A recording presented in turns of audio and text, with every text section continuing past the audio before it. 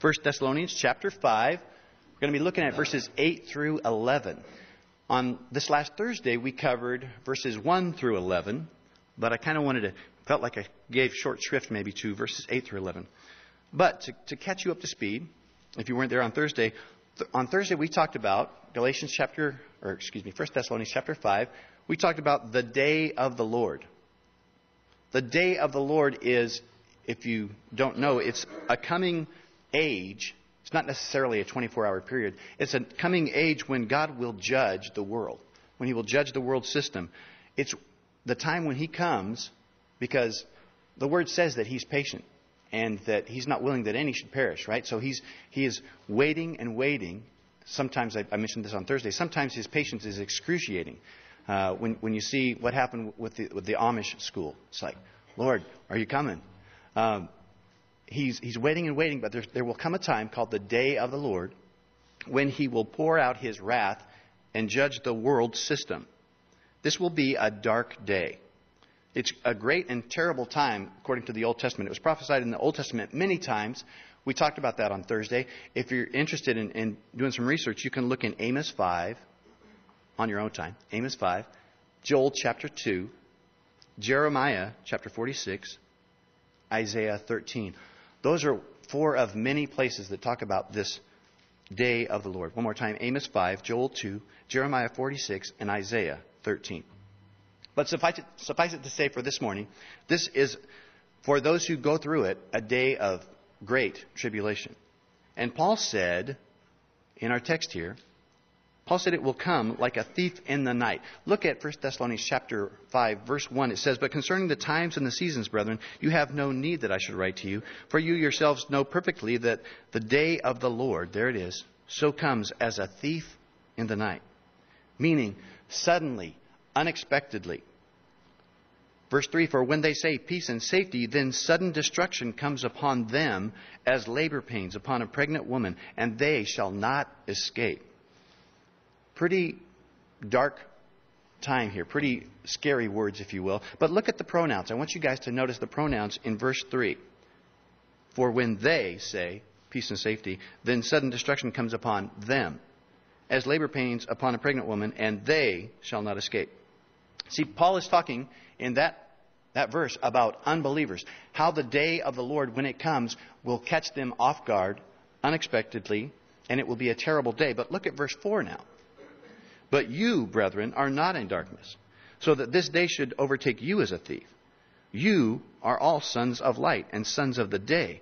We are not of the night nor of darkness. Therefore let us not sleep, as others do, but let us watch and be sober. For those who sleep, sleep at night, and those who get drunk are drunk at night." The title of the message this morning is, "Are you ready?" That's the question. See, Paul here, in verses 3 and then verses 4 through 7, he's contrasting the fate of unbelievers. He calls them sons of darkness, sons of the night, with the fate of believers, sons of light, sons of the day. I mean, it's probably too obvious to mention, but believers and unbelievers have very different destinies, do they not? The destiny, it says, of the unbeliever is darkness, eternal nighttime. But the destiny of the believer is light. Did you know in Revelation 21, it says that there's no need for a sun in heaven. There's no need for the S-U-N in heaven, because Jesus, the S-O-N, provides all the light that's needed, just His mere glory. 1 John 1:5 says that this is the message which we have heard from Him and declare to you, that God is light, and in Him is no darkness at all. That's why we talked about last week the transformation in 1 Corinthians chapter 15. That's why it's necessary. If we have darkness, we cannot reside with Him. But He changes us in the twinkling of an eye, it says. This is another reason, though, why I believe that Jesus will rapture us before the tribulation. Because it says here that we are sons of the light and of the day, and this day of the Lord is a very dark day. But the point that Paul's trying to make here, if you're with me, is that we have a very different since we have a very different eternal destiny from the world, Paul says we should be making different decisions. Right? Because our destiny is different, we should be making our decisions differently from the Lord, from the world. There you go. Verse 4, again, but you, brethren, are not in darkness, so that this day should overtake you as a thief. You are also all sons of light and sons of the day. We are not of the night, nor of darkness. Therefore, let us not sleep as others do, but let us watch and be sober.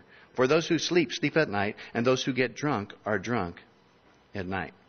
In other words, look, you guys, we are sons of the light. We are not sons of the night.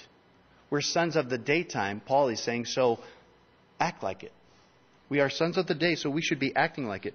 When Jesus returns, He's going to find two very different people groups. There's going to be two different pictures, and we talked about this just a little bit on Thursday, and this is where we're going to expand some. He's going to find the sleeper, the drunk, if you will. Look at verse 7. Verse 7 says, for those who sleep, sleep at night, and those who get drunk are drunk at night. To the sleeper, to the spiritual drunk, to him the day of the Lord will come like a thief in the night. It will be like a crisis. It will be like a home invasion. But the other picture we find, when Jesus comes, He should also be finding, verse 8, a soldier. But let us who are of the day be sober, putting on the breastplate of faith and love, and as a helmet, the hope of salvation. Those of you who've been with us since the beginning of Thessalonians, what's the main overarching theme of 1 Thessalonians? The return of Jesus, right? He shall return, the imminent return of Jesus. Here's the question.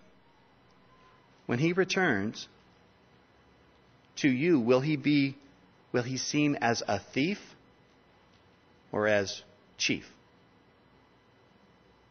I can tell you, if you are spiritually sleeping, or if you're intoxicated with the world, with what the world offers, His return will seem to you as a thief. Let me spell it out this way. What does a thief do? He steals. He takes stuff from you, right? Here's a sobering question. Do you want Jesus to come today? Or if He came today, would you feel like He was taking something from you? You ever said these things or thought these things? Lord, please don't come before I get married. Lord, please, I just want to see my kids graduate. Lord, if you would just wait until this happens, or until I experience this. Or, if we're honest, Lord, I love this sin more than I love you right now. But I plan to stop. I really do eventually. Just please don't come today. See, if you're living in a certain way, when He comes, He'll seem like a thief. Like He's taking something from you. See, and this is kind of new for me. I haven't really thought about it until I started to dig in here. When you heard the words thief in the night, do you think of like a cat burglar? That's what I did for years. A cat burglar, right? Somebody who comes in, you don't know it, they steal your stuff, and then they're gone before you even know it. But this day of the Lord that we're talking about, He comes as a thief in the night, but it's not a cat burglar. It's a home invasion. 2 Peter chapter 3, verse 10 says, but the day of the Lord will come as a thief in the night. Okay, right now you're thinking cat burglar. In which the heavens will pass away with a great noise, and the elements will melt with fervent heat. Both the earth and the works that are in it will be burned up. He's not coming as a cat burglar. It's a home invasion. It's an invasion. He is invading the world. The day of the Lord will come to some people, and I hope no one in this room, as a thief in the night, like a home invasion. Here's my point.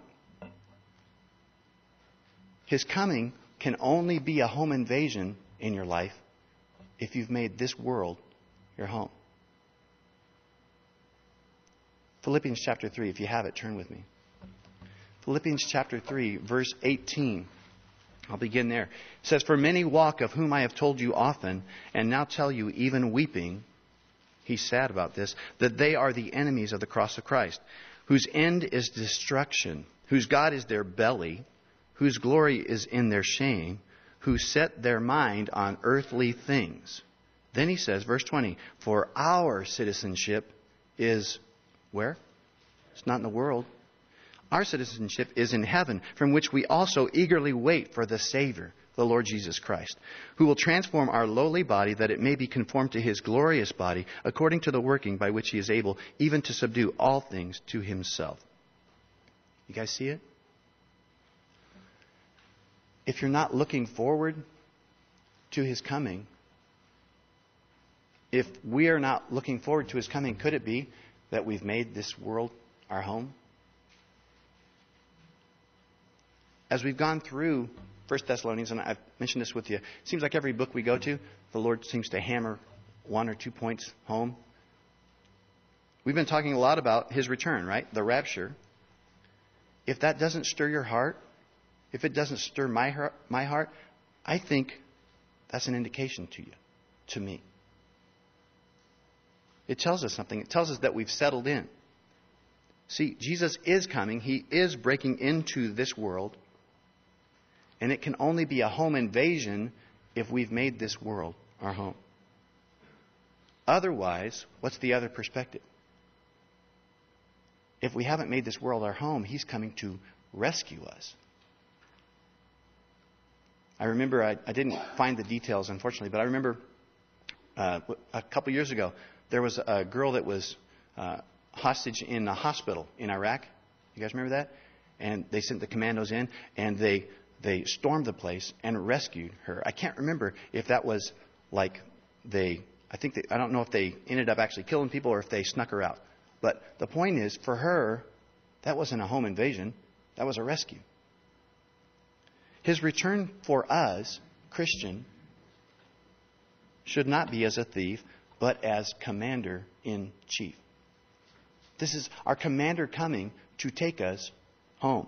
Verse 8 of 1 Thessalonians chapter 5, if you need to turn back. 1 Thessalonians chapter 5, verse 8, he says, but let us who are of the day be sober.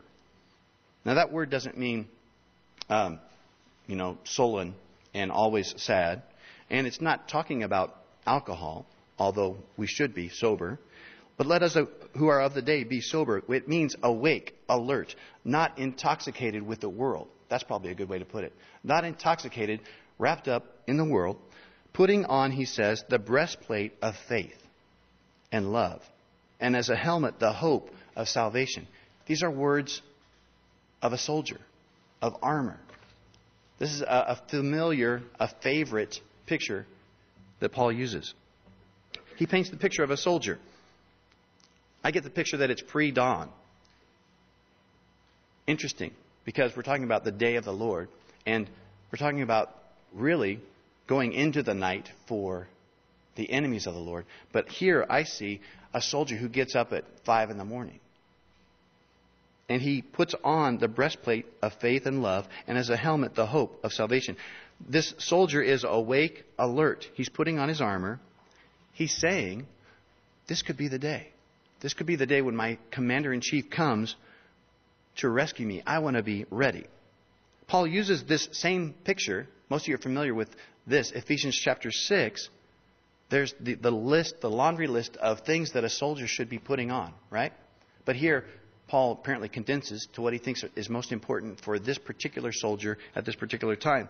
Romans chapter 13 is the family memory verse, verses 11 and 12. Let me read it to you. And do this, knowing the time, that now it is high time to awake out of sleep. That's what the message is today. It's high time to awake out of sleep, for now our salvation is nearer than when we first believed. How many times do you hear people, or sometimes in your own mind, you're like, wow, it's been 2,000 years. I wonder, you start to wonder if he's coming. Paul makes the point, look, it's much later than when you first believed, so it's nearer than ever. He says, verse 12, the night is far spent. This is verse 12 in Romans chapter 13. The night is far spent. The day is at hand. Therefore, let us cast off the works of darkness and let us put on, here it is, the armor of light. See, this world system is one of darkness, and it wants to pull us in. For you Star Wars people, it's like the Death Star. Okay? How do you overcome darkness? You've heard the phrase, well, turn on the light. Well, in this situation, it's put on the light. Put on the armor of light. He talks about the breastplate of faith and love and the helmet, which is the hope of salvation. Do those sound familiar? Faith, love, and hope? Now, if you haven't been with us, they probably sound familiar because they're from 1 Corinthians 13. But if you've been with us, you know that those three stars of the play have been in 1 Thessalonians as well. Turn with me to chapter 1, verse 3. I found this very interesting. I hope you will too. 1 Thessalonians chapter 1, verse 3. This was one of the very first things we learned about this Thessalonian church. Paul says, we are remembering without ceasing your work of faith, your labor of love, and patience of hope in our Lord Jesus Christ in the sight of our God and Father. Faith, love, and hope. And they're always in that order in 1 Thessalonians. Faith, love, and then hope. This is really fascinating to me because what I've discovered as we've gone through is there's sort of an outline here. It's a rough outline. But there's 3 times when you hear Paul say to the Thessalonian church, hey, you guys have this particular subject down. Faith. Hey, you guys have this down. Love. Oh, you know what? I don't even need to write to you concerning hope. You want to find them? Here they are. Faith, chapter 1, verse 8. Look at it. Paul says, your faith toward God has gone out so that we do not need to say anything. Paul says, you guys have this one down. You want to find the one about love? Chapter 4, verse 9. Turn there with me. Chapter 4, verse 9. Paul says, but concerning brotherly love, you have no need that I should write to you. For you yourselves are taught by God to love one another. Faith, he says, we don't really need to talk about it. Love, you guys pretty much have this down. And then look, chapter 5 now, the chapter we're in, verse 1, he says, but concerning the times and the seasons, brethren, you have no need that I should write to you. He's talking about the end times, the end seasons, the signs. He's basically saying, concerning hope, the hope of our salvation, about how all those things work, you guys pretty much have that down. Isn't that interesting? To me it is. The 3 different places that Paul has said, these are the essentials and you guys have them. Verse 8 again of chapter 5, verse 8. But let us who are of the day be sober, putting on the breastplate of faith and love, and as a helmet the hope of salvation. See, he said already previously now, twice at least, if you work collectively, he says to these guys, you have this thing called faith. You pretty much have it worked out. This thing called love, I don't really need to teach you about that. This thing called hope, I don't need to really expound upon that. And yet here, in verse 8, Paul says, here's how you stay ready as a soldier waiting for your commander. This is how you do it. It's interesting to me that it's not some new revelation. It's really just making use of what they already have. He says, you guys know about faith, you know about love, and you know about hope. He says, now put them on. It's putting on what they already possessed. It's taking up that which Paul had laid down for them so beautifully. Faith, love, and hope. Look at verse 8 again. Sometimes repetition helps. But let us who are of the day be sober, putting on the breastplate of faith and love, and as a helmet, the hope of salvation. He says, you guys already have this, but you got to remember to put it on. You have to remember to put this on. He says the breastplate and the helmet. Now, if you study war, ancient war, you would know that these are the 2 most critical things that any soldier would need as far as defense. The breastplate goes from here to here, right? From the neck to the waist. It covers all your vital organs, front and back. It covers your heart. The helmet, it covers your head. Let's talk about the heart first. How do you protect your heart from being sucked into the Death Star? How do you protect your heart from the world wanting to make you not ready for your king? Well, he says, you put on the breastplate. You already know about faith and love, but you got to put it on. Faith and love. Interesting to me that the breastplate has 2 pieces, faith and love. I don't know which is on the front. But faith toward God and love toward the brethren. That's what we saw as we did this little tour that we just took. Faith toward God will protect your heart. Love toward the brethren, it says, will protect your heart. Here's my point. You guys staying with me? If you realize you've been sleeping, or if today, as we're talking, you're saying, you know what, I have been intoxicated with the world. There's two things that this verse says will protect your heart, will prevent your heart from growing cold, growing hard. The first is faith in God. In other words, trusting Him, leaning on Him, fostering that relationship that you have with Him. And the other, though, is love for the brethren. Interesting that loving the brethren can be a form of protection. That's what it's saying here. Loving the brethren is a form of protection. The most practical way, what's the most practical way, at least from my perspective, of how to love the brethren? Serve them. That's why we have so many opportunities to serve. Yesterday, at this breakfast, we recognized the servants in our body. We gave a few of them door prizes. We gave some of them Hershey's Kisses, Lifesavers, a big breakfast. I think the breakfast was pretty good. Right? But according to this verse, one great reward for serving is that it preserves your heart. It protects your heart. Let me put it this way. Serving is preserving.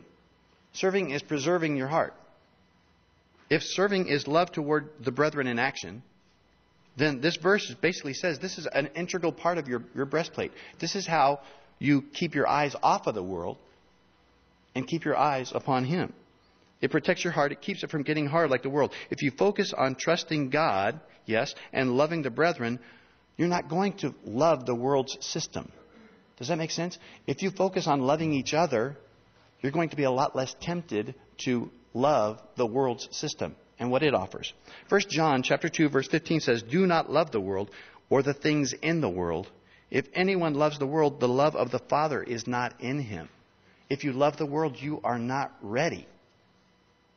So faith and love then protect the heart. And love you can show, you can act out in service. But what about the mind? I mean, today, that's where a lot of the battle rages, right? I mean, this always has. But particularly today in the information age, we are bombarded, our minds. There are so many ways today to have your mind poisoned, corrupted. How can I do it? How can I protect my mind? And it's really important because we know the mind is where the battle starts. Right? Verse 8 again. "But let us who are of the day be sober, putting on the breastplate of faith and love, and as a helmet the hope of salvation." So he says the way that you protect your mind is this thing called the hope of salvation. Now what does that mean? Does that mean I hope I'm saved? No. The word in the Greek is, I'm not sure if I'm pronouncing it right, elpice? I'm not sure. It's E-L-P-I-C-E. You can work it out. It means a joyful and confident expectation. In other words, the thing that protects your mind is not, I hope I'm saved. It's, I know I'm saved. It's, I know He is coming back to take me away. A.W. Pink pointed out that we have a fourfold salvation. Because you see this word salvation, and sometimes you can get confused maybe. He says, we are already saved, past tense, already saved from the penalty of sin. Right? That was the very first thing that happened. That you were saved from the penalty of sin. You won't have to pay for sin anymore. He said, but we are currently being saved from the power of sin. And he talks about being saved from the pleasure of sin. I find that to be true. But this is a work in progress. Right? I'm currently being saved from the power of sin to control me. And at the same time, parallel, maybe you'd say, is the fact that sin is pleasurable, right? But it's less pleasurable as you walk more and more with the Lord. So the penalty is past. The power and the pleasure of sin we're being saved from as we walk. But then the future, we will be saved not only from the penalty and the power and the pleasure of sin, but this is the best part of all, the very presence of sin. And that's what he's saying here. That's the thing that we look in the future that protects our mind. Lord, there's coming a day when there won't be sin. There's coming a day when you will come and be victorious over this. See, when the world tries to sing you to sleep, right? To get you in the lullaby or to intoxicate you. We know it's a mind game, right? The very first thing is that it's a mind game. It's him trying to plant seeds in your head. I hope you know the devil can't read your mind, but he can watch you and see what decisions you make and then go, oh, okay, well, I'll try this over here. It's a mind game. The first line of defense for your mind, according to this verse, is the helmet, the hope of salvation, the looking forward to the day when Jesus wins completely, unequivocally, and authoritatively. He wins this battle. Paul has been telling us to wake up as soldiers, to be ready. In verse 8, he's told us how, but in verse 9, we're finally getting there, he tells us why. Why do we need to wake up? We need to wake up because we have an appointment. Right? That's whenever you're really concerned about having an appointment, that's when you set your alarm, right? You need to wake up because we have an appointment. Verse 9, for God did not appoint us to wrath, but to obtain salvation through our Lord Jesus Christ. If you guys anybody have your appointment book here? If you have your appointment book or your Palm Pilot, you can take it out now. I'm going to give you an appointment that you'll definitely keep. If the Lord tarries, everyone in this room will keep this appointment, because Hebrews chapter 9, verse 27 says, as it is appointed for men to die once. Everybody will keep that appointment. Appointed to men to die once, but after this, here's another appointment, the judgment. See, you guys, death has you in his daytimer. But there is an appointment after that, the judgment. And here the scripture makes another sharp delineation. He says believers are not appointed to wrath. What are they appointed to? Salvation. So conversely, unbelievers are not appointed to salvation. They are appointed to wrath. The word wrath there in the Greek is orge, O-R-G-E. And it's important for us, before we go any further, to remember that the context of this verse is the day of the Lord, correct? This word orge means anger exhibited in punishment. Hence, the word is used for the punishment itself. It's the punishment inflicted by someone in authority. What this is saying is that we are not appointed to the wrath that God will bring upon the world at this time, this day of the Lord. Right here in the middle of end times theology talk here in 1 Thessalonians chapters 4 and 5, Paul says, look guys, we are not appointed to wrath. You guys want to see something interesting? Okay, turn with me a few pages back to chapter 3. We're talking about appointments, right? You guys remember, if some of you were here, chapter 3, starting in verse 1, it says, therefore, when we could no longer endure it, we thought it good to be left in Athens alone, and sent Timothy, our brother and minister of God, and our fellow laborer in the gospel of Christ, to establish you and encourage you concerning the faith. Stop there for just a second. Remember, Paul says, look, I couldn't stand it. I wanted to know how you guys were holding up under the persecution. Things weren't going well for you because I know you're being persecuted. He says, I couldn't take it, so I sent Timothy to check out how you were doing. Now, look at verse 3. 1 Thessalonians chapter 3, verse 3, that no one should be shaken by these afflictions. In other words, I wanted to make sure you guys were still holding up, for you yourselves know that we are appointed to this. Do you remember when we were there, we talked about the fact that we have an appointment as Christians. We have an appointment with affliction, with trial. Now, that's interesting. Chapter 3 says that we are appointed to afflictions and tribulation. And Jesus says, in this world you will have tribulation, right? But here in chapter 5, 1 Thessalonians chapter 5, he says we are not appointed to wrath.